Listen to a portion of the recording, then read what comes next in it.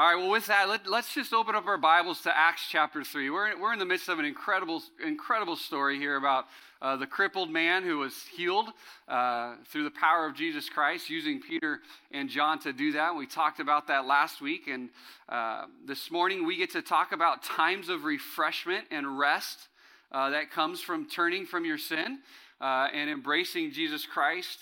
And usually I read the whole section that we're going to go over, but we will do that as we walk through it. But let me just pick out a couple verses that I want to highlight, and then I'll pray, and then we'll jump into the rest of this story.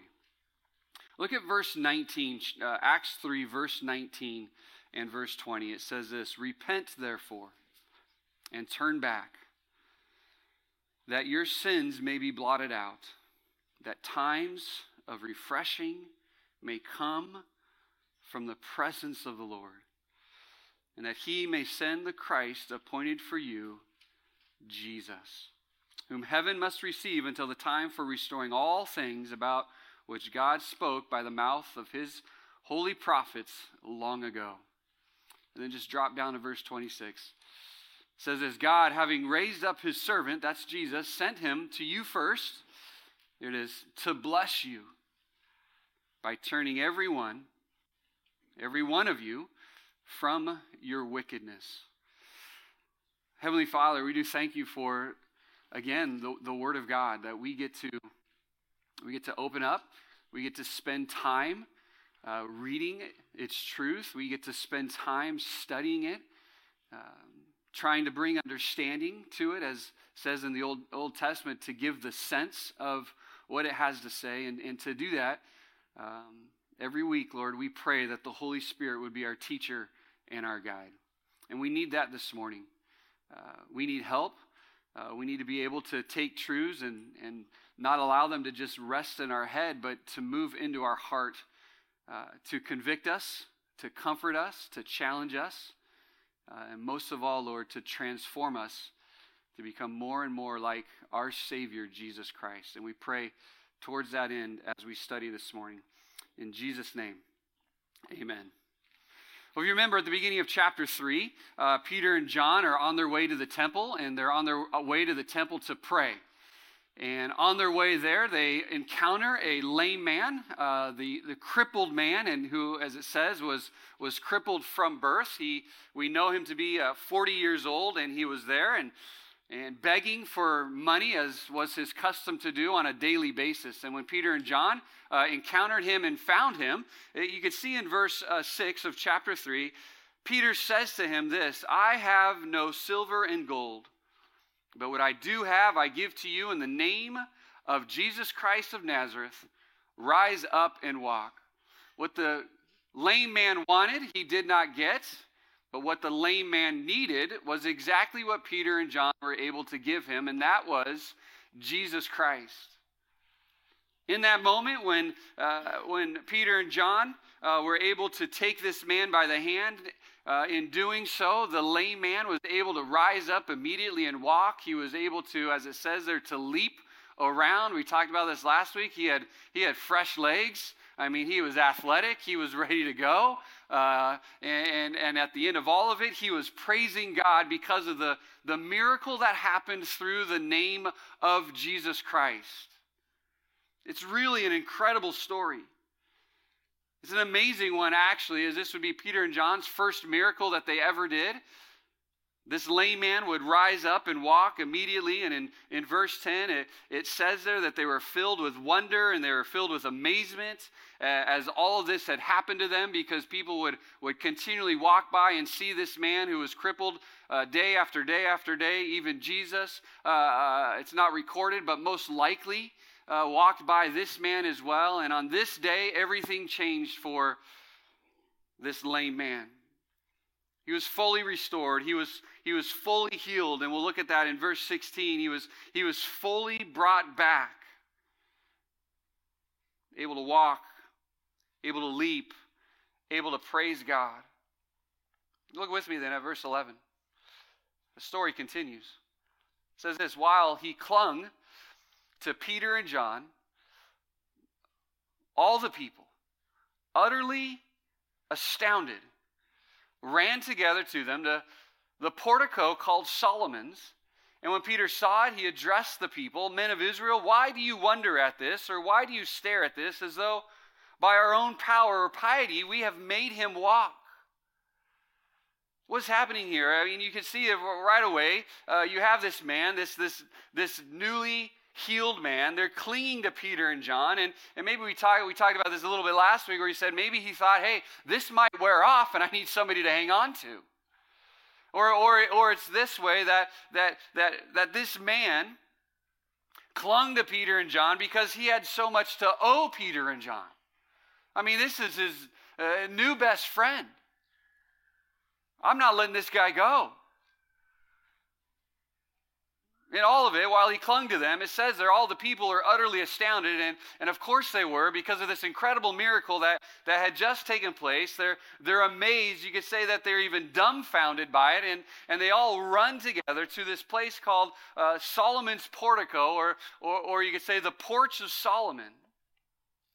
They wanted answers. They wanted to know what was going on. And this portico here of Solomon was this porch-like area. It had magnificent pillars. It supported a roof that was open on the inside. So you could kind of vision these pillars kind of going around the outside of it. Solomon's porch was also a place where Jesus would frequent.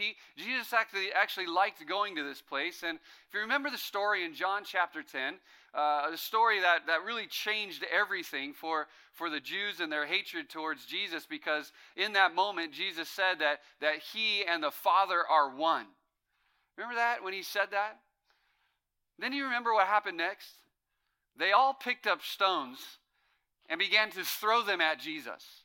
That happened at Solomon's portico. At the porch there of Solomon, this gathering place. And it was here that this large crowd, who was wondering how in the world did this happen, they all ran together. They came to Peter and John, and they run up to them, and they want to know, hey, how did this happen? Tell me what happened, because I was over here having lunch, and now here I am, and this guy's healed. Tell me what's going on.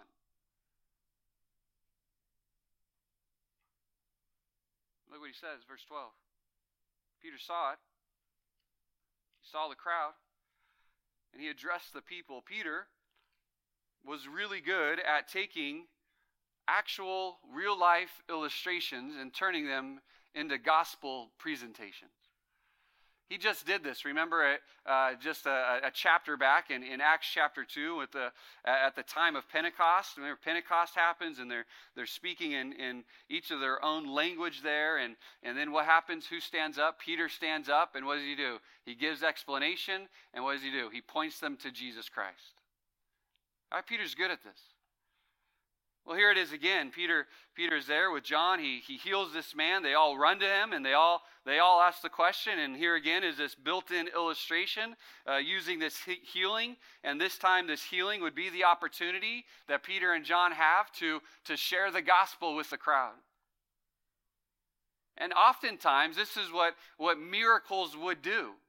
Oftentimes, the miracle was used to validate the message. Oftentimes, the miracle was used to authenticate the message. And oftentimes, miracles were used as the opportunity for people to hear the gospel.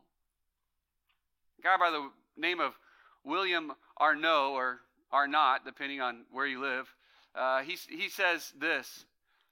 He says, such works, speaking of miracles, could not convert the people. So the miracle could not convert the people. But such works then held an important place among the means of conversion. The miracles broke up the hard ground. And these faithful watchers were ready to run in and cast the living seed into the open furrow. From this timely sowing, a great harvest sprang. So the miracle was used, to kind of break up the hard heart of the ground, because now they're all wondering, hey, can you give some sort of explanation here? And Peter has a full captive audience. And then Peter answers them. And I want to show you this as we walk through the rest of this section here. I want to give you 4 aspects of Peter's second sermon here. four aspects of Peter's second sermon. And the first point is this, is that Peter points the crowd to the power of Christ. Peter points the crowd to the power of Christ. Look at verse 12. He says this, "Men of Israel, why do you wonder at this? Or why do you stare at us as though by our own power or piety we have been able to make him walk?" Peter says, why are you looking at us as if we were the ones that were able to do this? Why are you staring at us? And I know he says this rhetorical question kind of because it's like, obviously they're staring at you. You grabbed him by the wrist and now he's leaping and walking and praising God. Of course we're looking at you, but he does this because Peter denies any credit that it was him who healed the man. He denies any glory in this moment. He's letting him know, this was not me. This was not by my power. This was not by my might. I take no glory for what just took place. Peter understood that he was just a conduit of the power of Christ within him. He was a vessel for the power of Christ to be used. And at that moment, the power of Christ was used to heal this man. But Peter didn't want any credit for it. And remember who we're talking about. We're talking about the same Peter who's made a few mistakes in his life, who may have at one point taken credit for this. He may have been, God used me. But he doesn't at all. He wants to be very clear from the start. Don't look at us, look to Christ. This wasn't my power, this wasn't my piety, this was the power of God. And he points them straight to Christ. Look at verse 13. He explains where this power came from. He says this, the God of Abraham, the God of Isaac, the God of Jacob, the God of our fathers, glorified his servant Jesus. What is he saying? He's tying back now their Jewish history all the way back to Abraham. He's pulling it all together for them. He's helping them understand that, hey, this Jesus is the one who's of the lineage of Abraham, Isaac, Jacob, the God of our fathers. This is the Messiah. This is the one whom God has glorified, this servant Jesus. He's in many ways masterfully pulling their minds back to the Old Testament and saying, hey, this is the Messiah. This is Jesus. This is God's servant. In fact, in Isaiah 42:1, it says this very, very words, "Behold my servant, whom I behold, my chosen, in whom my soul delights. I have put my spirit upon him, and he will bring forth justice to the nations." And again in Isaiah 52, verse 13, he says, "Behold my servant." The servant whom God glorified, and he glorified him at the cross when he would take on the full weight of the sins of the world. He places Jesus in a position of power. He places Jesus in a position of honor and of excellence. And Peter says, hey guys, this wasn't my power. This is the power of the Messiah, who, by the way, is the one who comes from Abraham, Isaac, Jacob, and your fathers. And it says this, which leads to our second point, which is this, is that Peter then points the crowd to their denial of Christ. He shows them who Christ is. Look what it says, whom you delivered over and denied in the presence of Pilate when you had decided to release him. But you denied the holy and righteous one and asked for a murderer to be granted to you. And you killed the author of life, whom God raised from the dead, To this, we are witnesses. He says to them, you can see it there, that this Christ, this Messiah, the one whom God has glorified, you have delivered him over and you have denied him in the presence of Pilate. He draws them back to that day there when Christ was denied, and then you decided to release him. And you denied the holy and righteous one. And that word there for holy is the word for set apart. And the word for righteous there, it talks about Christ being a righteous and upright judge. He's the innocent Jesus. He's the innocent man.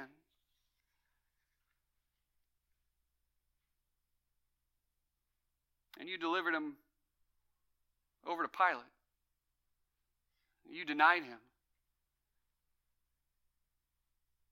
In Acts 22:14, we'll see this similar phrase here about the righteous one, talking about the Messiah, where it says, the God of our fathers has appointed you to know his will and to see the righteous one and to hear an utterance from his mouth. So God gave you the Messiah. God gave you the glorified servant Jesus. He came to humanity as a gift from God to save the world, to reconcile you back to God, to restore you, to redeem you, to save you. He came not to be served, but to serve. And what did you do? You delivered him over to be crucified. You denied him entirely. In fact, you could see these words, these verbs there, just in that phrase. You can see, what does it say? You delivered over, you denied in the presence of him, you decided to release him, you denied the holy and righteous one. I want you to see what this looked like. Turn over to Mark chapter 15.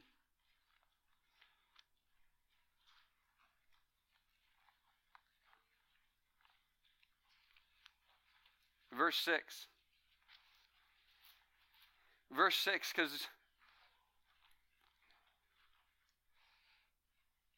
this is what that looked like. That delivering over. Holy Jesus. Perfect Jesus, the righteous one. 15:6 says, now at the feast, he used to release for them one prisoner for whom they asked.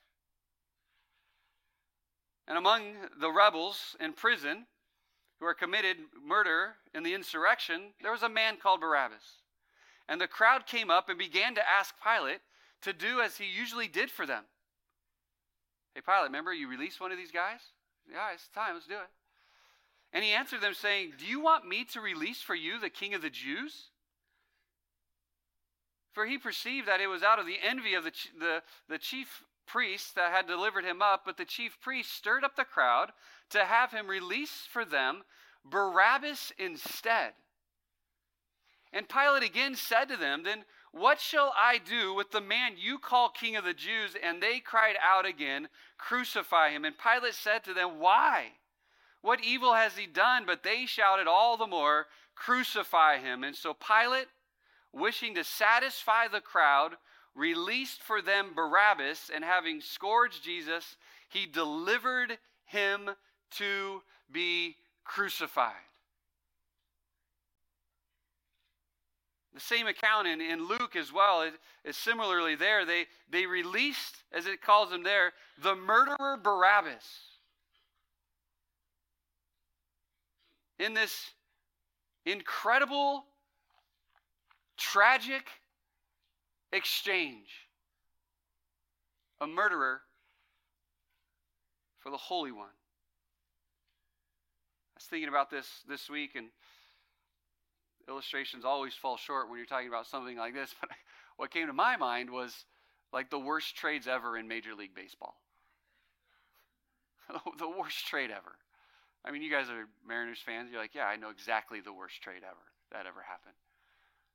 NBA fans, you're like, I know the worst trade that ever happened. Why would anybody ever do that? Obviously, this guy is going to be better than the one we got. Right? You have this in your mind, this exchange that happened. And in this case, this was a tragic exchange. You just delivered over the holy and righteous one. And then it says this, twice it says this. Look back in the text. Twice it says, not only did you deliver him over, but you denied him in the presence of Pilate. And in verse 14, you denied the holy and righteous one. It means that you totally cast him off. You entirely rejected him. You disowned him. You left him alone to be killed.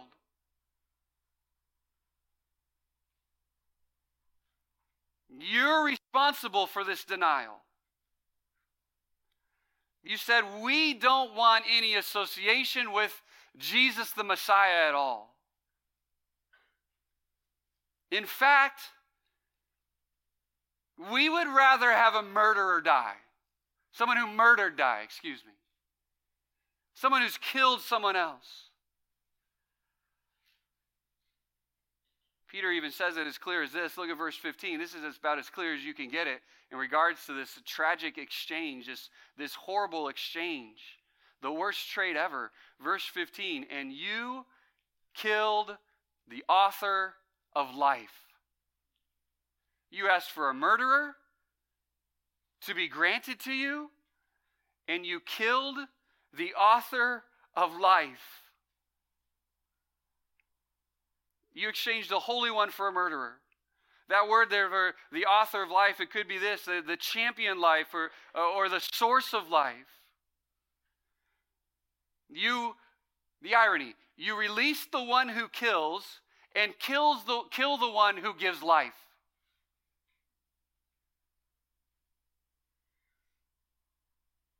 And it says they're the one what? The one whom God has raised from the dead. The irony in all of that is the one you killed isn't even dead. He's very much alive because God raised him from the dead. And the one that you have given life is dead.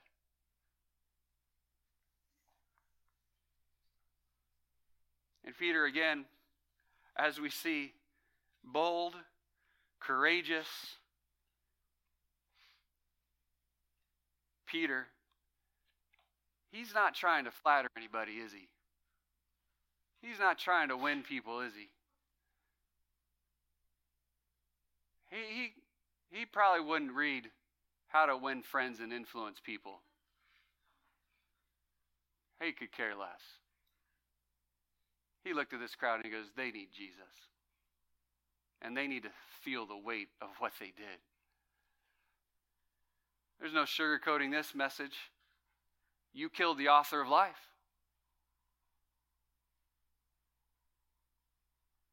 Peter wants them to feel the weight of this.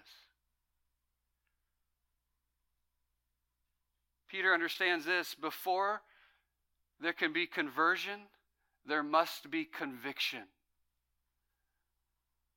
We can't just jump to the end and say, hey, believe in Jesus without telling the people why they need to believe in Jesus. There must be conviction before a sinner can experience conversion. And for these people, if they were going to accept this miracle, that it came by the power of Jesus and in the name of Jesus, for them to accept that, then that would be to admit that Jesus is indeed the Son of God and the Messiah.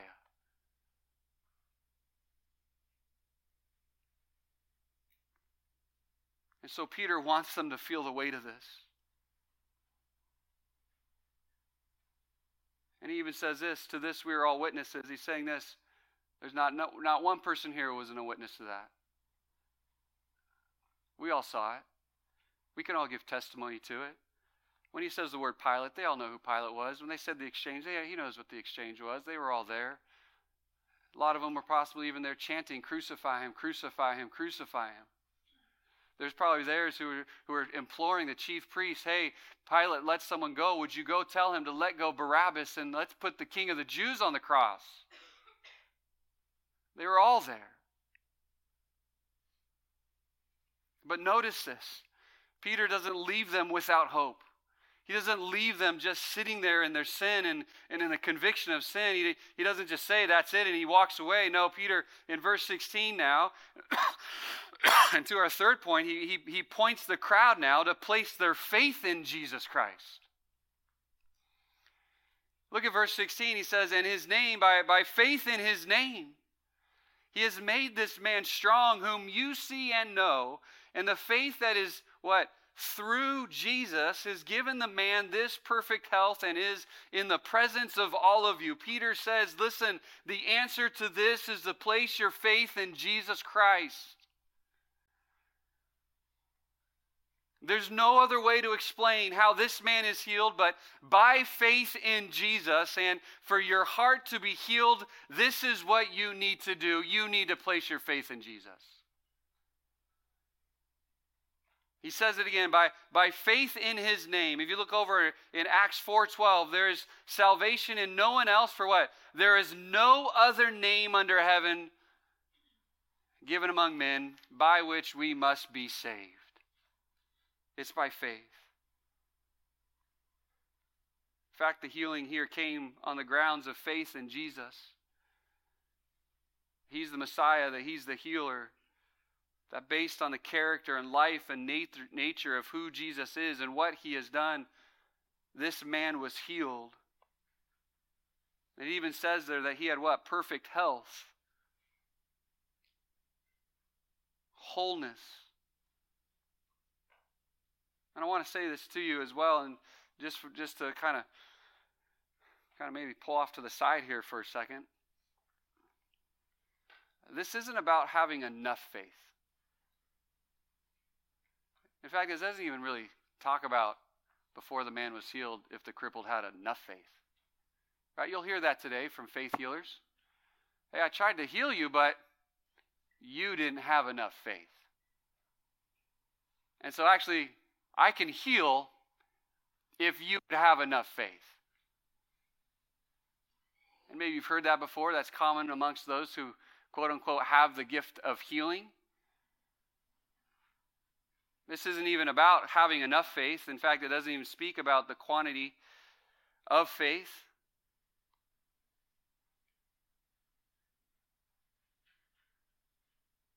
But we do know this, that Peter and John had faith. They had faith that Jesus could heal this man, and that faith was then transferred into this man, as this man, when he was healed, would then place his faith in Jesus Christ.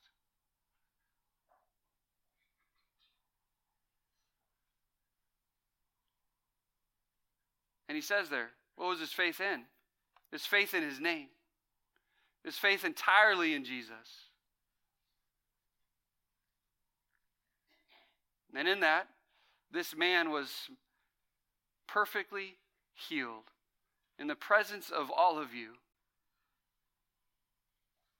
So we must have faith, but he doesn't end there. Look at verse 17. And the fourth point is this, is that Peter points the crowd to repent and turn to Christ. In having faith, there is also coupled with, you could say on the other side of this coin, one side faith, the other side is what? Repentance. He says, and now, brothers, I know that you acted in ignorance, as did your rulers, but what God foretold by the mouth of the prophets, that his Christ would suffer, he thus fulfilled. Verse 19, repent therefore and turn back, that your sins may be blotted out, that times of what? Refreshing may come from the presence of the Lord. He says this, you acted out. Look at verse 17. I know that you acted in ignorance. Literally that means, I know that you did not know. I know that you did not have information about this. I know that you lacked in knowledge. That's what ignorance is. But listen, ignorance is not bliss, for it leads to mistaken conduct. It was his way to say this. You did not realize the great mistake you made. And I know you acted in ignorance. But that ignorance led to a grave sin, and that grave sin was killing Jesus, the Messiah, but you're not off the hook because of that. In Acts 17:30 it says, "Therefore, having overlooked the times of ignorance, God is now declaring to men that all people everywhere should repent." Repent. And God, in His mercy, through Peter, He calls these people once again, even though they acted in ignorance, as what? As did also your rulers.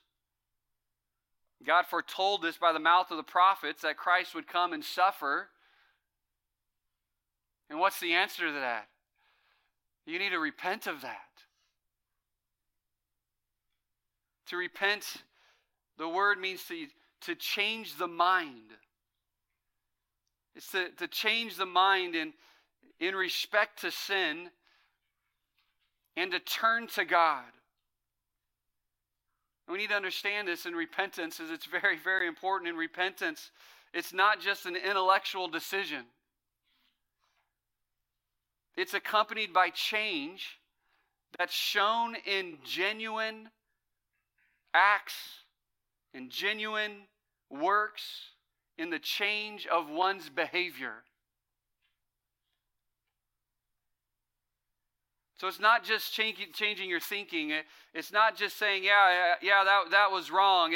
It also follows with sorrow for sin, and then that sorrow for sin leads to repentance, where you were once walking one way towards your sin, and you repented, and you did 180 degrees, and you turned and you started walking to God. Didn't just change your mind. You literally turned around in the other direction. I'm now walking to God. I've turned around. So when you hop on the freeway and you head north and you realize, no, I shouldn't be heading north, I should be heading south. I can't just kind of slightly turn. No, I got to get off and I got to do 180 degrees and I got to start going the way I should be going. That's repentance. And He says this, repent therefore, with the new information you have, with now knowing what you did not know before. And then it says what? Turn back. Turn around. This word there, we can learn most from this in the Greek word. This is what we can glean from this as we see this word turn back. It's this, that this is a volitional choice. This is a decision that one must make for themselves. You can't force it on them. It's a conscious choice to make a definite turn to God, changing conduct and changing the mind. And Peter says this is the only way. Darrell Bach says this. He says, the point is that repentance involves a reorientation of perspective, a fresh point of view. When dealing with God's plan, it means to see that plan in a new way and to orient itself. And it demonstrates the fruit of repentance expresses itself concretely. Repentance expresses itself in life, especially in how one treats others. Spurgeon says this.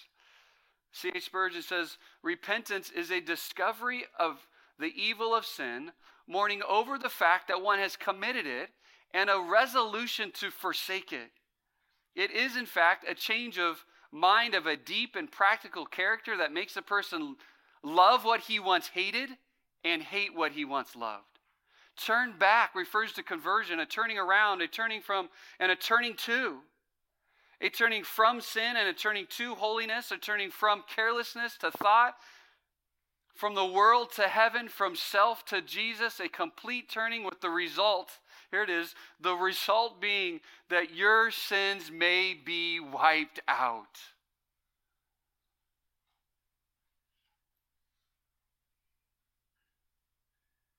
Relationship with God is restored. Your sins are wiped out. Isaiah 43:25 says, I am he who blots out your transgressions for my sake, for my own sake, and I will not remember your sins. In Colossians 2:14, it says that he's canceled the record of debt that stood against us with its legal demands. He set it aside, nailing it to the cross. This is amazing. This is beautiful. This is the gospel. He'll wipe out, he'll blot out. This is what it means. It means to eliminate or destroy the evidence.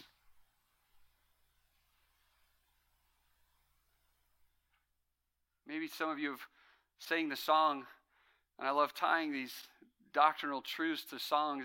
It's helpful to us at times. At least it is for me, and oftentimes I quote different hymns and songs for you guys. And this simple one: what can wash away my sin? Nothing but the blood of Jesus. What can make me whole again? Nothing but the blood of Jesus. Oh, precious is the flow that makes me white as snow. No other fount I know. Nothing but the blood of Jesus.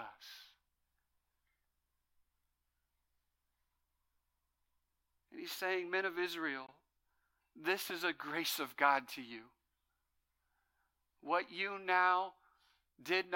once did not know, you now know about Jesus the Messiah, and here's the answer. Repent. The opportunity was there, and I want to say this too, that repentance, church, is not a right. Repentance is a privilege and a grace of God. And then comes two things. I want to show you two things that come from this. One is a blessing, and the other is a judgment. Look at the first, the blessing that comes from repenting. What does it say? There's times of what?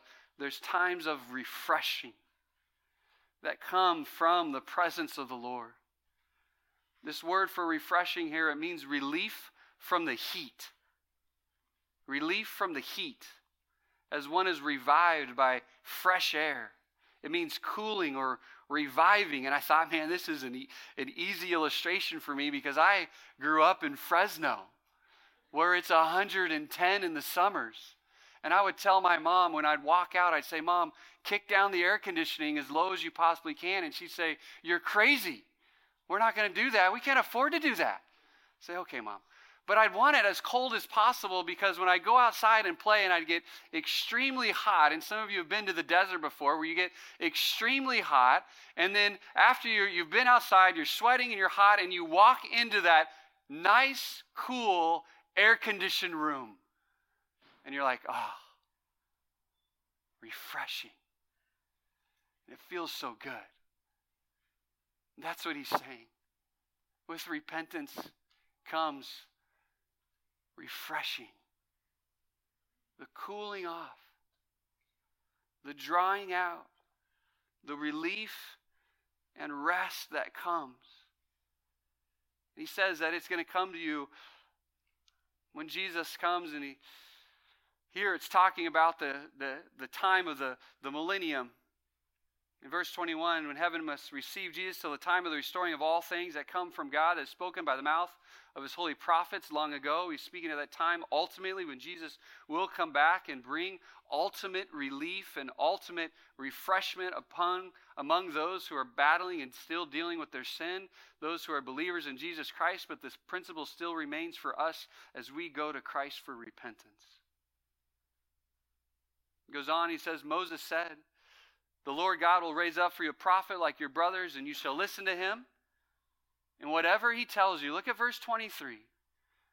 Everybody, look at verse 23. And it shall be that what? Every soul who does not listen to that prophet, what? Shall be destroyed from the people. Now here's the part if you don't repent. Here is the judgment. Every soul, let that sink in, church. Every soul will be responsible for this. If you do not repent and embrace Jesus Christ, there is an eternity in hell. There is judgment from God. Every soul who does not listen will be destroyed. Judgment that will come from not repenting. And remember, he's confronting this crowd here. And he's laying it all on the table for them. You need to repent and turn to God. You need to embrace Jesus Christ as the Messiah. And all the prophets who have spoken before them, from Samuel who had come after them, they proclaimed him in these days. And it says, you are the sons of the prophets. He brings them back to their heritage and the covenant that God had made with his fathers and to Abraham. And you are the offspring of the families of the earth to be blessed. He's talking about, again, just the heritage that the Jewish people have all the way back to Abraham and the covenant that God had made with them. And he brings them to this point of decision.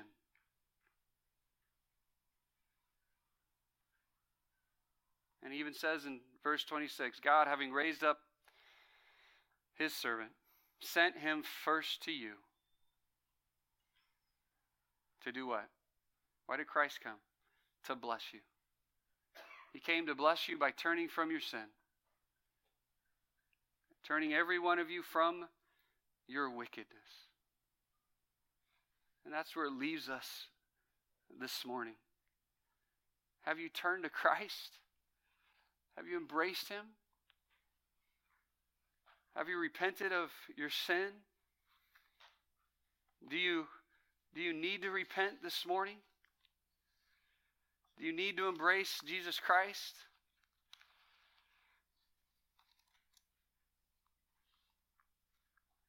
He's saying this, depart from your sin, cease from your sin, turn to God today. I want to implore you, as Peter does, to repent so that your sins can be forgiven, so that you can have times of refreshment.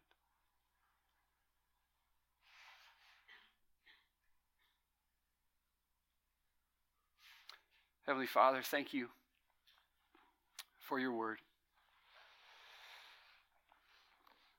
Peter doesn't mince words at all. He's very clear. Very clear. We need to repent. We need to turn back. And we thank you for that opportunity that's given to us even this morning to do that. And Lord, I pray that that would be the heartbeat of our church. To seek repentance, to turn back to you, knowing that there are times of refreshment that can come upon us. It's waiting for us. In Jesus' name, amen.